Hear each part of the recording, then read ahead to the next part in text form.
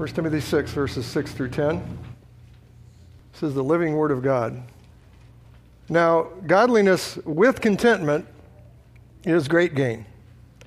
For we brought nothing into this world, and it is certain we can carry nothing out. And having food and clothing, with these we shall be content. But those who desire to be rich fall into temptation and a snare, and into many foolish and harmful lusts, which drown men in destruction and perdition. For the love of money is a root of all kinds of evil, for which some have strayed from the faith in their greediness and pierced themselves through with many sorrows. Let's pray. Father, we come as your people. We love you. We love your word. We thank you for your revelation, the revelation of truth to us. Lord, I pray that we would receive it, that we would submit and bow as we are right now, that we would submit to your holy word, and that we delight in it and delight in you. We commit our hearts to you and this time to you, Father, in Jesus' name. Amen. Well, it's probably about a month ago that I shared from Matthew 6, and that was about worry. It was about the sin of worry and how destructive it can be. Destructive to our minds and even destructive to our bodies. And then several weeks ago, we looked at Psalm 27, and that was talking about our relation with the Lord Jesus, with our desire, our heart for him, the seeking after his face that it commands us to do. And that often we should be doing that in silence and solitude. Now, we're talking about contentment, obviously, today. And I believe contentment is related to both of those that I just shared. This is the opposite. Contentment, I believe, is the opposite of a heart of worry, first of all. In fact, I think it is what less and less worry looks like. A contented heart, a contented person. And what a mind at peace looks like. A mind and a heart diligently seeking the face of the Lord Jesus. And we'll see that he is the source of our contentment. The Oxford Dictionary defines contentment very briefly. It just says it's a state of happiness and satisfaction. Very, very short definition. And satisfaction indeed is related to the Greek word for contentment in this passage. William Barclay, in his commentary, he said contentment comes from basically two things. Well, basically one thing, knowing God. So first of all, knowing God and delighting in God's sovereign goodness and fatherly care. So certainly seeking his face is a means to grow in contentment. So knowing God, he said, and delighting in his sovereign goodness and his fatherly care. I'll refer to that several times here. And I like the definitions of the Puritans. Sometimes they're a little bit long, but I like them. There are two in your notes. Thomas Watson, and I will be referring to other Puritans today. I just decided I'm going to share more from the Puritans today. Thomas Watson, and these two books I highly recommend. The Art of Divine Contentment and The Rare Jewel of Christian Contentment. A great blessing to meditate through these. So Thomas Watson defined contentment as a sweet temper of spirit. I guess you could say a temperament. A temper of spirit whereby a Christian carries himself, in other words, he acts in an equal poise in every condition or every situation. So think of that word poise. Balance, maybe. Contentment in all situations, no matter what the Lord brings into your life. And then in his book, The Rare Jewel of Christian Contentment, Jeremiah Burroughs defined Christian contentment as that sweet, and you notice some similarity here, even though they wrote them different times, that sweet, inward, quiet, gracious frame of spirit, which freely submits to and delights in God's wise and fatherly disposal in every condition. Contentment is a state of heart, shown by outwardly acceptance of God's providences, as from our sovereign Father in heaven, from his loving hand to us. In other words, a contented person really does not doubt, very often anyway, or for very long, the blessing of God's sovereignty and of his loving and perfect providence. John Flavel, another Puritan, said God's sovereignty is gloriously displayed in his eternal decrees and his temporal providences. And I'd like to remind us from the Westminster Shorter Catechism, question and answer number 11, God's works of providence are his most holy, wise, and powerful, preserving and governing all his creatures in all their actions. So I'm going to be referring to providence a number of times today. So this sermon, dear family, is basically about the blessings and the riches of contentment, but on the other hand, the evil and destructiveness of covetousness and discontentment. And the bulk of the sermon will be on that first part, the riches of contentment. So first of all, verse 6 says, "Now godliness with contentment is great gain." Is great gain. And to give this a little context, if you still have that passage open, I'd like to read verses 3 through 5 of 1 Timothy 6. Paul was warning Timothy here. He was warning Timothy against some people who were very proud, very self-seeking people, who thought that, yes, my position or godliness is a means of gain. And for them, it was a different kind of gain. So verse 3 says, he was telling Timothy, if anyone, Paul was saying, if anyone teaches otherwise, in other words, not sound doctrine, and does not consent to wholesome words, even to the words of our Lord Jesus Christ, and to the doctrine which accords with godliness, this is the character of that person, he is proud, knowing nothing, but is obsessed with disputes and arguments over words, from which come envy, strife, reviling, evil suspicions. This is not a contented heart. Useless wranglings of men of corrupt minds and destitute of the truth, who suppose that godliness is a means of gain. From such, Paul said to Timothy, withdraw yourself. So Paul was warning Timothy, don't hang around these kind of people. Speak against them, in fact. These people who are seeking to profit from their ability to dispute and to use words very well, and who thought that they could use this godliness as a means of personal gain, financial gain. Matthew Henry said, godliness is itself great gain. It is profitable in all things. And wherever there is true godliness, he said, there will be contentment. There will be. And so godliness with a contented heart, dear family, is worth a lot more than the world thinks. There is great gain, it says. There are true riches with godliness and contentment. Godliness combined with an inner contentment and peace, which is rooted in the sufficiency of Christ to provide all that we need in any situation, according to his riches and glory, surpasses anything that the world can ever offer us and tries to do to make us content in that. Surpasses anything.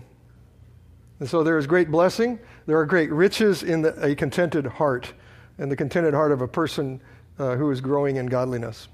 1 Timothy 4:8 I shared several weeks ago in the sermon on seeking God in silence and solitude. And the apostle said, there is a benefit to bodily exercise. There's gain in that. He said, bodily exercise profits a little. There's gain. But godliness is profitable for all things. In all ways, in other words, at all times, because it has promise for this life and also for the life to come, or an eternal perspective. So godliness is great gain. Psalm 37:16, a little that a righteous man has is better than the riches of many wicked. So the little that the righteous may have, compared to the world, or what the world thinks, the little that they have is much more valuable, is much greater gain than the worldly riches of many wicked, of all the wicked in the world. There is great gain in godliness with contentment. Thomas Watson in The Art of Divine Contentment wrote, if there is a blessed life before we come to heaven, it is the contented life. So he's equating them. A very strong statement. If there is a blessed life now, before we come to heaven, it is the contented life. Psalm 73, Asaph was an example of this.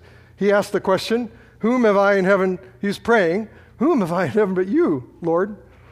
And there's none upon earth, there's no one on earth that I desire besides you.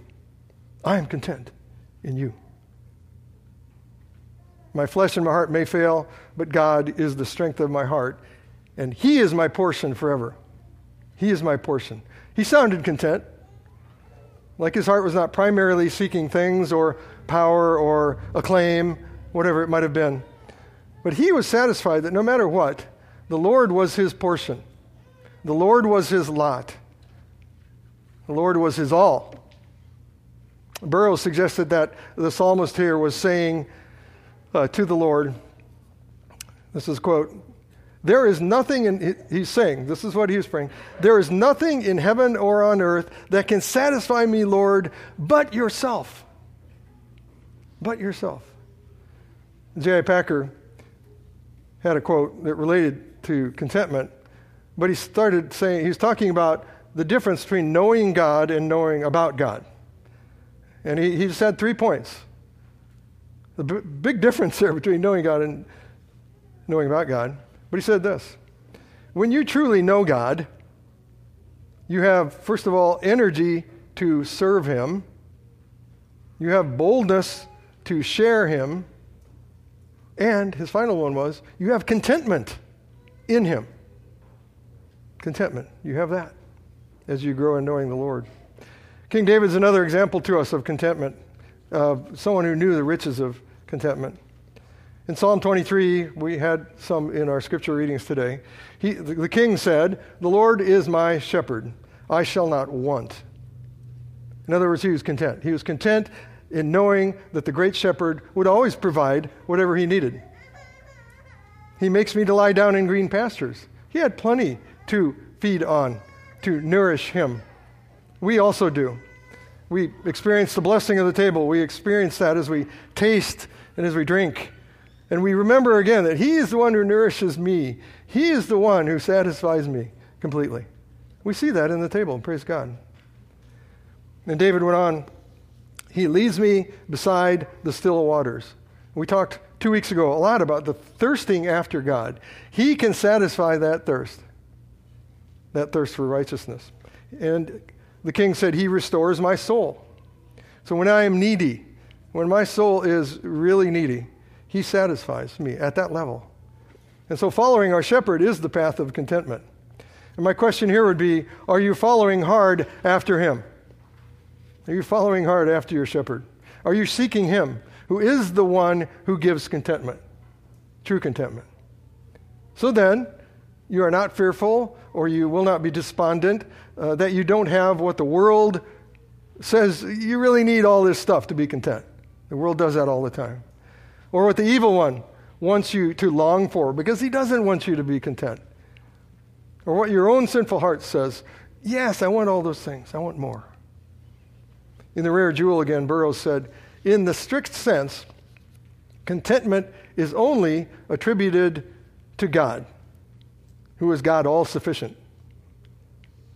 In other words, often we use that term, the aseity of God. He needs nothing. He needs no one. In that he rests fully satisfied in and with himself. He's fully satisfied. But, and this is a quote from Burroughs, he is pleased to freely communicate to us fullness to us, so that from him we receive grace upon grace. From him who is the source of our contentment, he keeps pouring out grace upon us. So a contented heart comes from being conformed to him who freely gives us all things.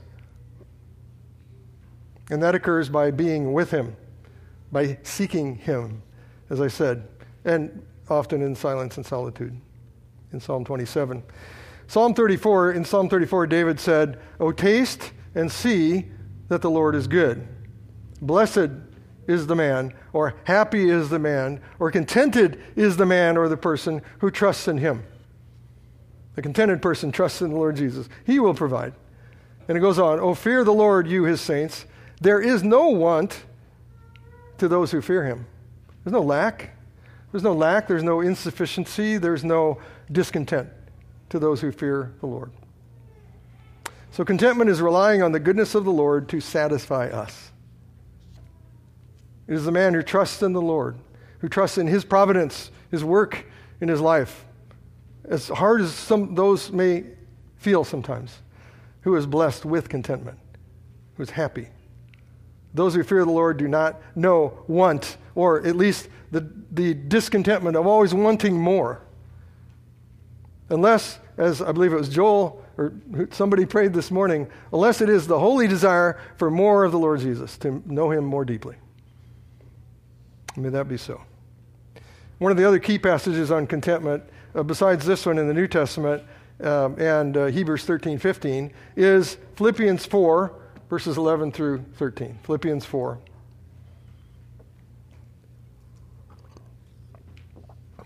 And the apostle, you all know what he went through, a lot. And he said, not that I speak in regard to need. So he's saying he wasn't discontented. He wasn't asking them right there. For I have learned in whatever state I am to be content. I know how to be abased, and I know how to abound. Everywhere and in all things I have learned both to be full and to be hungry, both to abound and to suffer need. I can do all things through Christ who strengthens me. So Paul learned to be content. When he had little, when he was abased, when he was humbled or brought low, when he was hungry, he could be content. He learned, by the grace of God, to be content. And when he was full and he abounded and he had everything that was necessary, and maybe more, he had plenty, his heart was not drawn to things. His possessions did not possess him. Otherwise, he would have been discontent. And I think this is what Paul meant in 2 Corinthians chapter 6. You know, there's a long list there of what the Apostle Paul went through as he ministered the gospel. There's a long list there. And the last two are this. He said, as poor may be related to the world, as poor, yet making many people rich. As having nothing, comparatively maybe, as having nothing, and yet possessing all things. That was Paul's perspective, a contented perspective. His content was in the Lord Jesus, who strengthened him, Philippians 4:13, when he was in need, even in prison, strengthened him to not covet. And the Lord strengthened him when in plenty also, which could be a dangerous time, not to be content in things and in material blessings. Paul said he learned to be content. And we will always need, dear family, to be learning to be content and to be satisfied in him and his good gifts and what he sovereignly brings into our lives. We are in his training program. Praise God. He's a loving Heavenly Father. I found a paper by a counselor in the Association of Certified Biblical Counselors, and her name was Susan Heck. And in this paper, it's on their website, it was on contentment. But one part of it that impressed me, she had a list of if-onlys. And I'm not going to share all of them, but you'll get the idea here. If only I had a good marriage or a better marriage, I would be content. If only I was married, if only I was married, I would be content. If only I had a new house or a bigger house, something like that, I would be content. If only I had more friends, I would be content. If only my life wasn't so busy, I would be content. If only I didn't have this physical problem, this issue, this pain, I would be content. If only I had more money, I would be content. You could go on. Now, dear family, we may not be aware, each of us may not be aware of our wishes like this. We may not be consciously aware of them as we should be, as we need to be. But it might be helpful, I think, to take some time and consider some of your what-ifs to be content. I ask the Lord to help you identify those. They are very unhealthy to keep because they cause you to question God's goodness and God's faithfulness and his providence. And they may cause us to take our eyes off of the one who is the source of our contentment. And I think a contented person, though, is more likely to ask something like this. Ask this question, well, Lord, this is hard. What do you want to do in me through this situation? This circumstance that you have sovereignly allowed me to be in. What am I supposed to learn? Lord, help me to be content.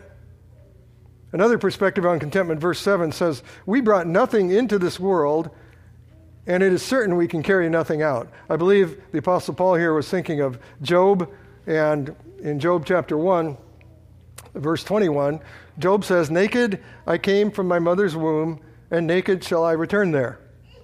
The Lord gave, and the Lord has taken away. Blessed be the name of the Lord. And then in verse 22, the author, through the Lord Jesus, of course, said, in all this, Job did not sin or charge God with wrong. Job did not charge God with wrong in what he was facing. Now think of that. Charging God with wrong.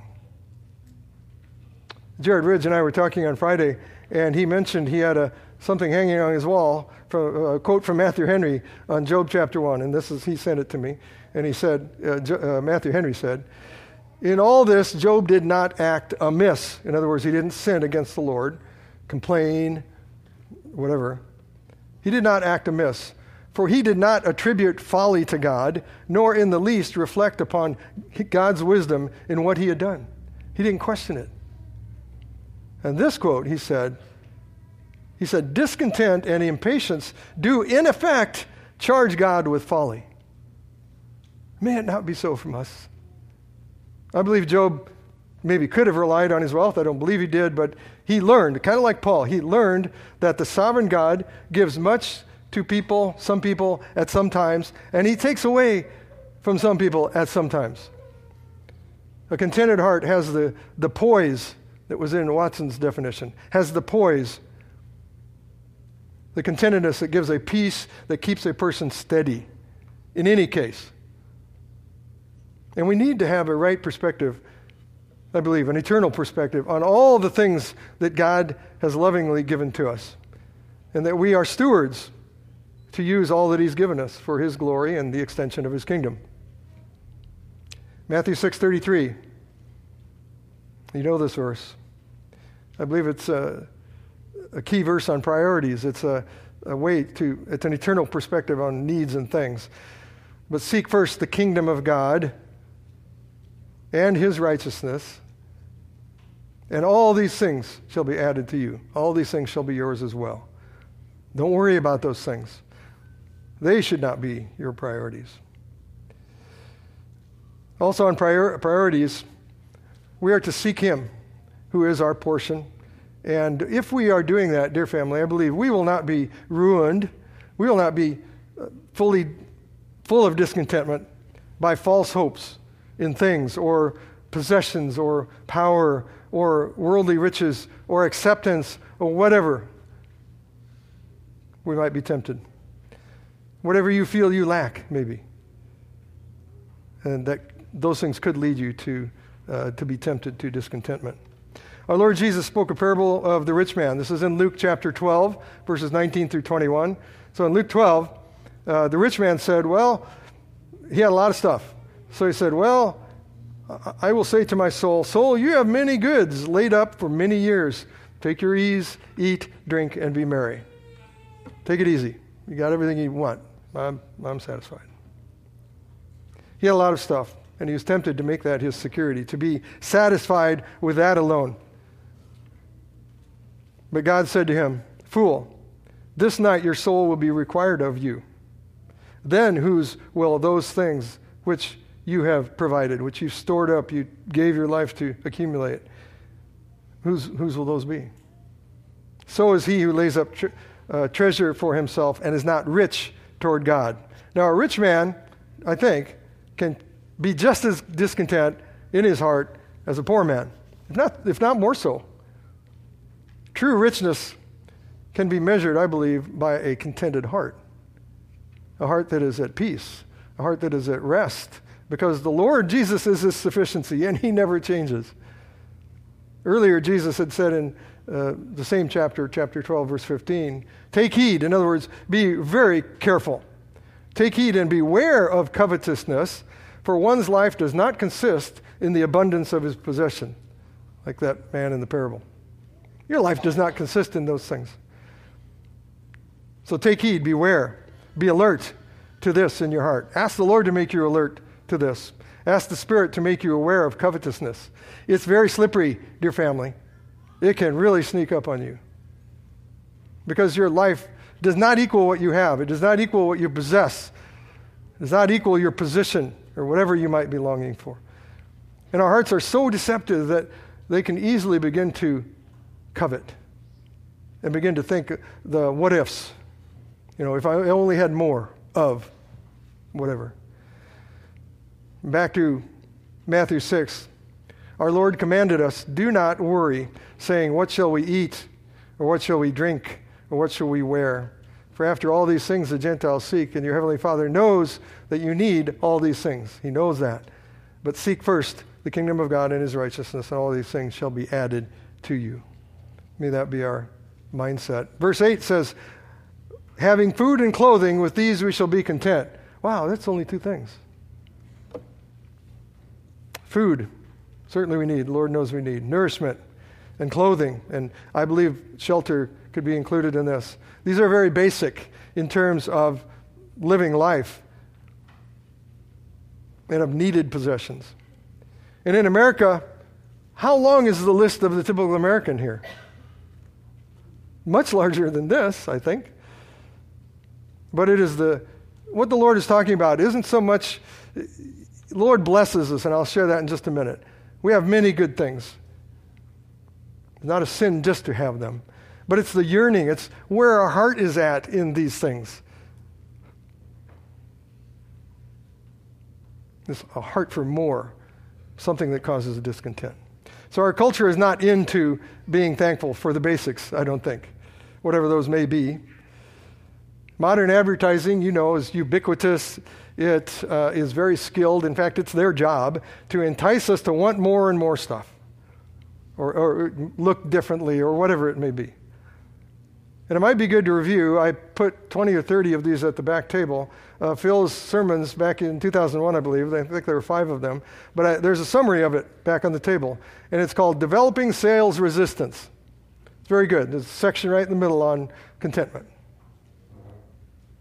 And unless, dear family, we are alert, I believe, alert in all the ways that we can be tempted, for example, movies and media, or even being around a bunch of discontented people, we have to be aware, we have to be understanding what's going on, and these things can reinforce negativity and discontent.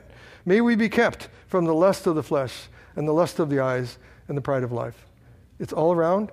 It's incessant. Now, something refreshing to me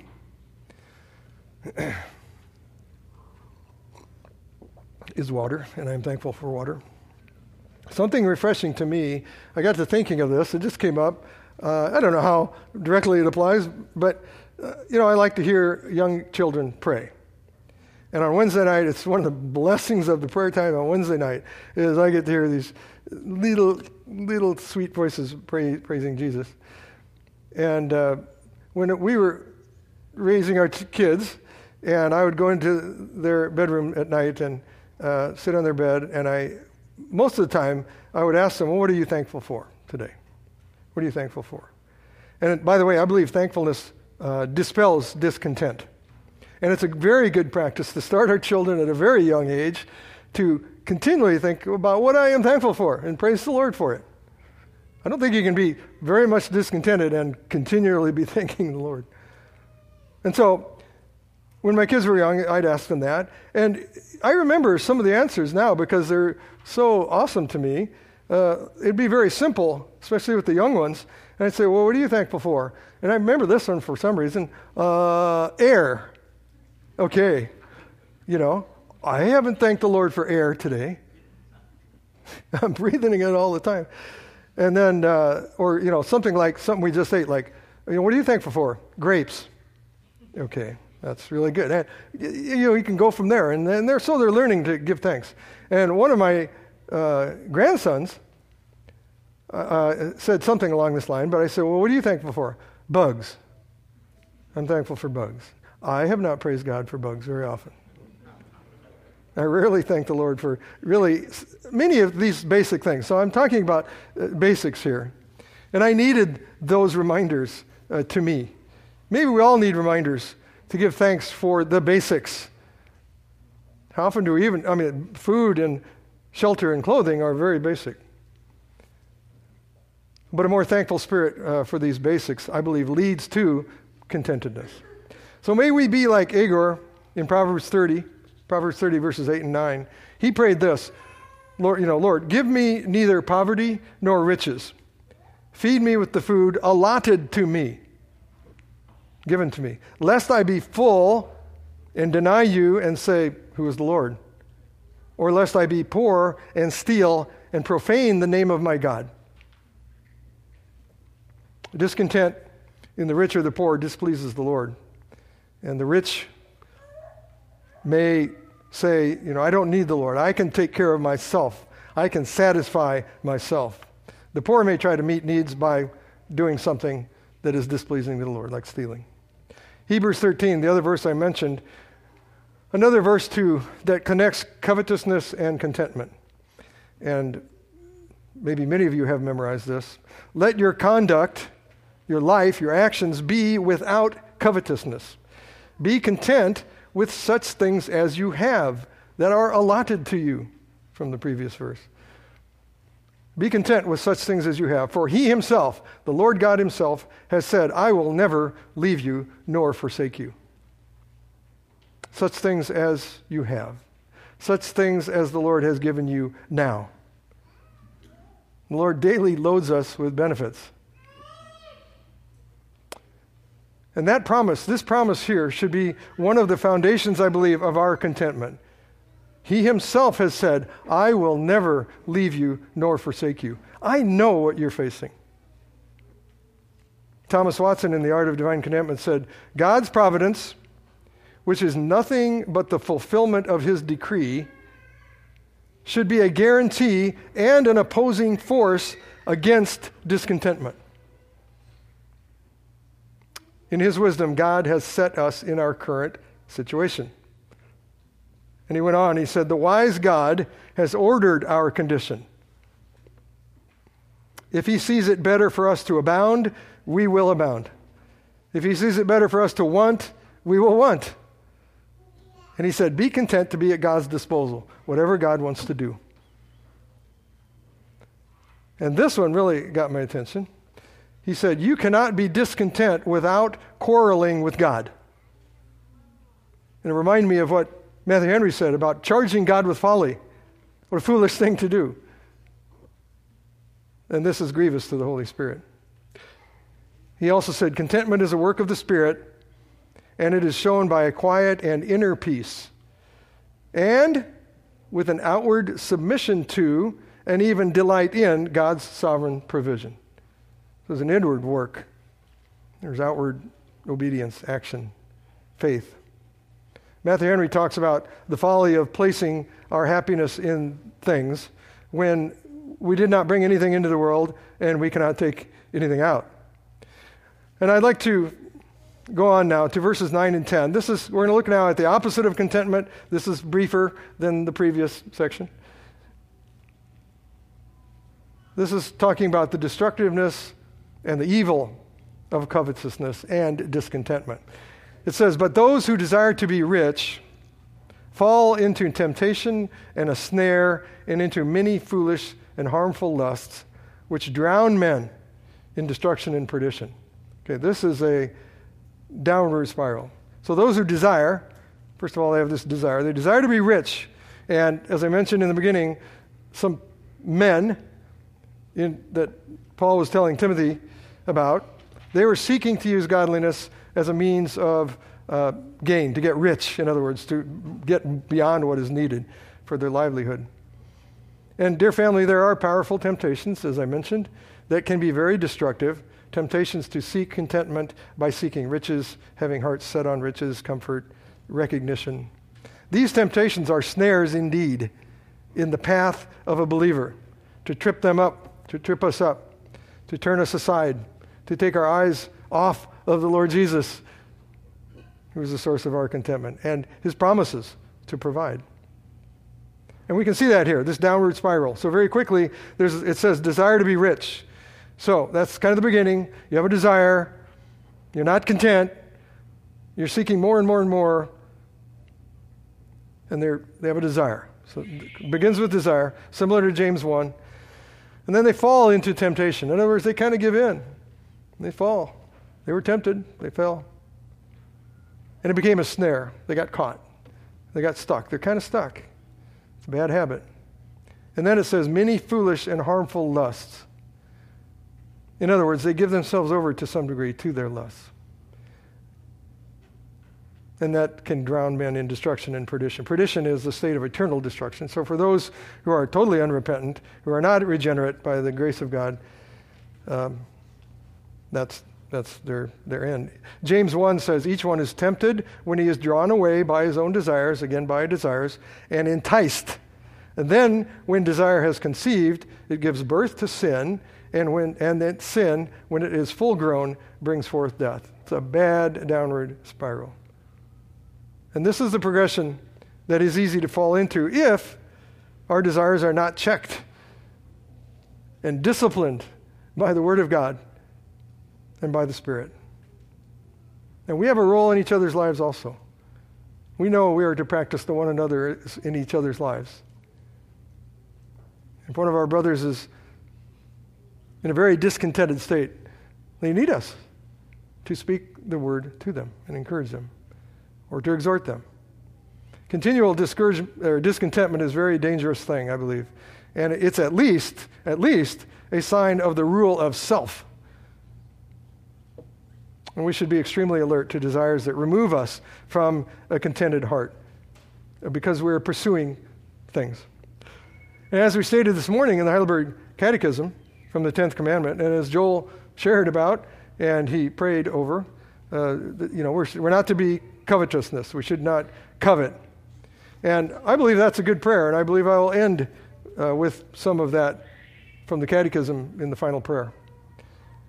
And it says this, we said this, that not even, this is essentially what we were praying when we said that not even the slightest thought or desire, remember the beginning of those downward spirals, the slightest thought or desire contrary to any of God's commandments should ever arise in my heart. I'll put it in the first person.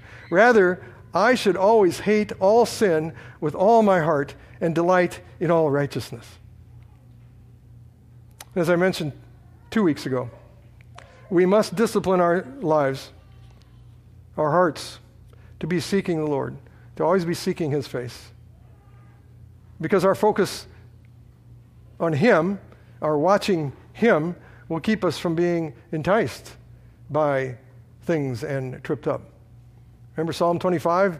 He said, my eyes are ever on the Lord, for He will pluck my feet out of the net. He will make me content in the midst of all this.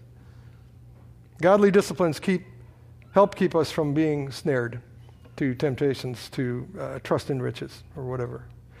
Paul said to Timothy, this is later on in chapter 6, 1 Timothy 6, he said, command those who are rich. So certainly Timothy met these rich people. There were some in his community. He said, command those who are rich in this present age. I would say, dear family, every one of us is extremely rich.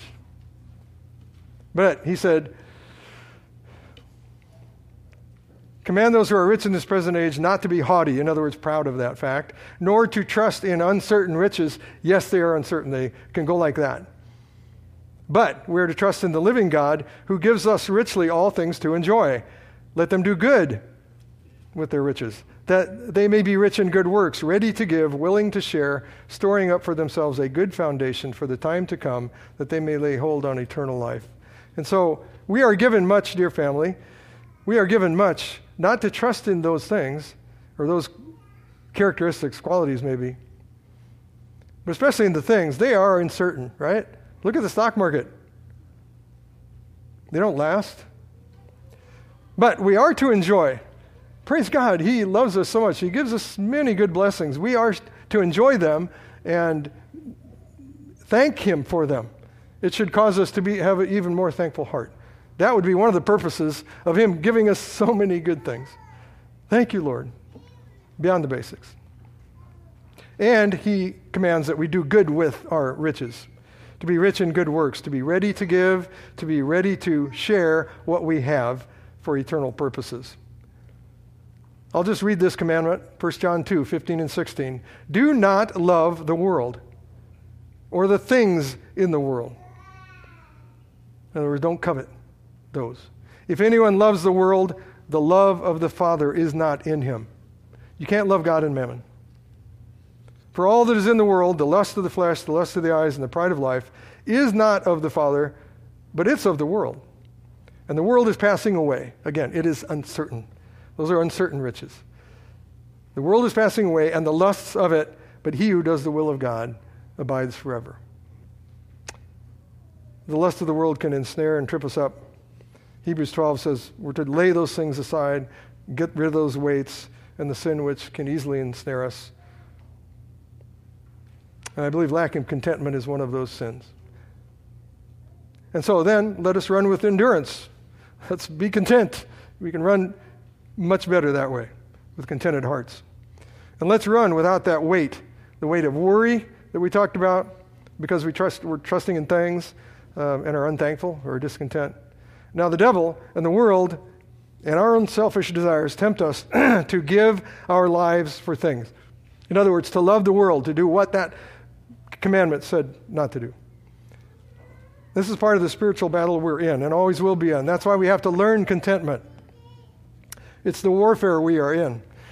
And it's easy to forget that, to be lulled into trusting in the amount or just things, the accumulation of things or abilities or awards, recognition, position, all those things, acceptance. The world will always seek to draw us to its supposed bounty and comfort and satisfaction. We are surrounded by enticements to give our lives to things which tempt us to think that material wealth, maybe that is an answer to some of my problems. If only, if I just had enough, I'll be satisfied. So the final verse in our text informs us of the danger of discontent in terms of riches and wealth. The love of money is a root of all kinds of evil. Matthew Henry said, people may have money and yet not love it, but if they love it inordinately, it will push them on to evil. It pushes you in the wrong direction. An inordinate love of it, reliance upon it. And as for this love of money, this prioritization of riches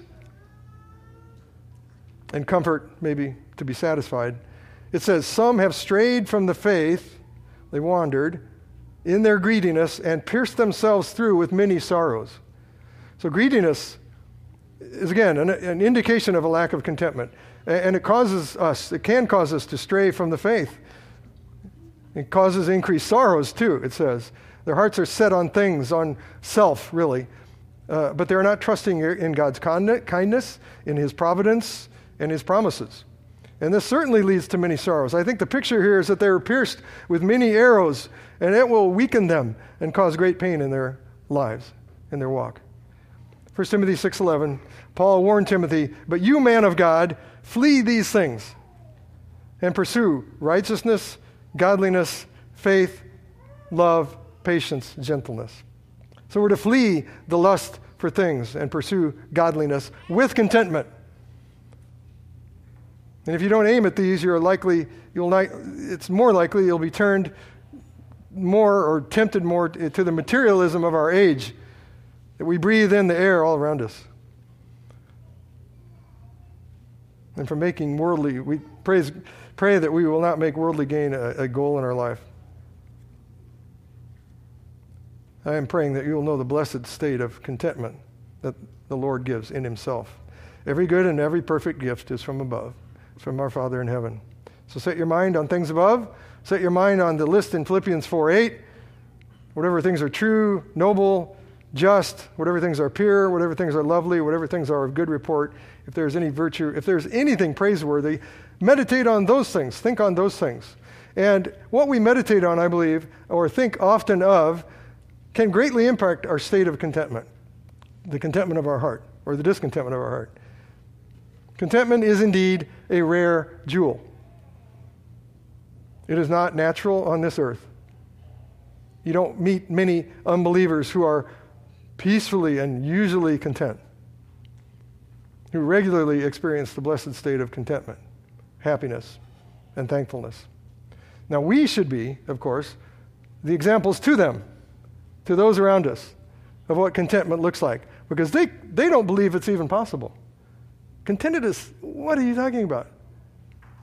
Everybody wants more things. That's all, that's what they hear, that's what they believe. We should be examples. So, a final thought, in terms of application, 4 possibilities. First of all, I believe it's very important for us to, in terms of our prayer life, to be continually thankful. We should have a lifestyle of thankfulness, a discipline of thankfulness, and a practice of thanksgiving for the providences of God, which are perfect. And then meditation, as I just mentioned, on the promises of God, such as, I will never leave you nor forsake you. We should trust in God's provision. It's a matter of faith.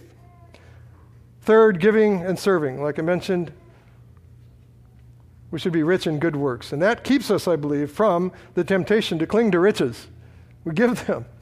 We don't hoard them. It's not, I don't need this. I can give it. It can be a great blessing to someone else. Giving, a giving heart. And then finally, probably the main point, seek the giver of all good gifts. Seek the Lord Jesus Christ, who is our eternal portion. Be satisfied and content in him. Let's pray. Oh Lord, we do pray, according to the catechism we spoke this earlier, we pray that not even the slightest thought or desire contrary to any of your commandments would arise in our hearts. May it be so, Lord Jesus. Rather, we pray that we would hate all sin with all our hearts and delight in all righteousness, and that we would hate covetousness and delight in your promises and your providences, and that we would glorify you by a growing contentment and a growing love for you. Oh Lord, you are our portion. And Lord, we ask that we would be a thankful people. And we ask this in the name of Jesus, our King. Amen.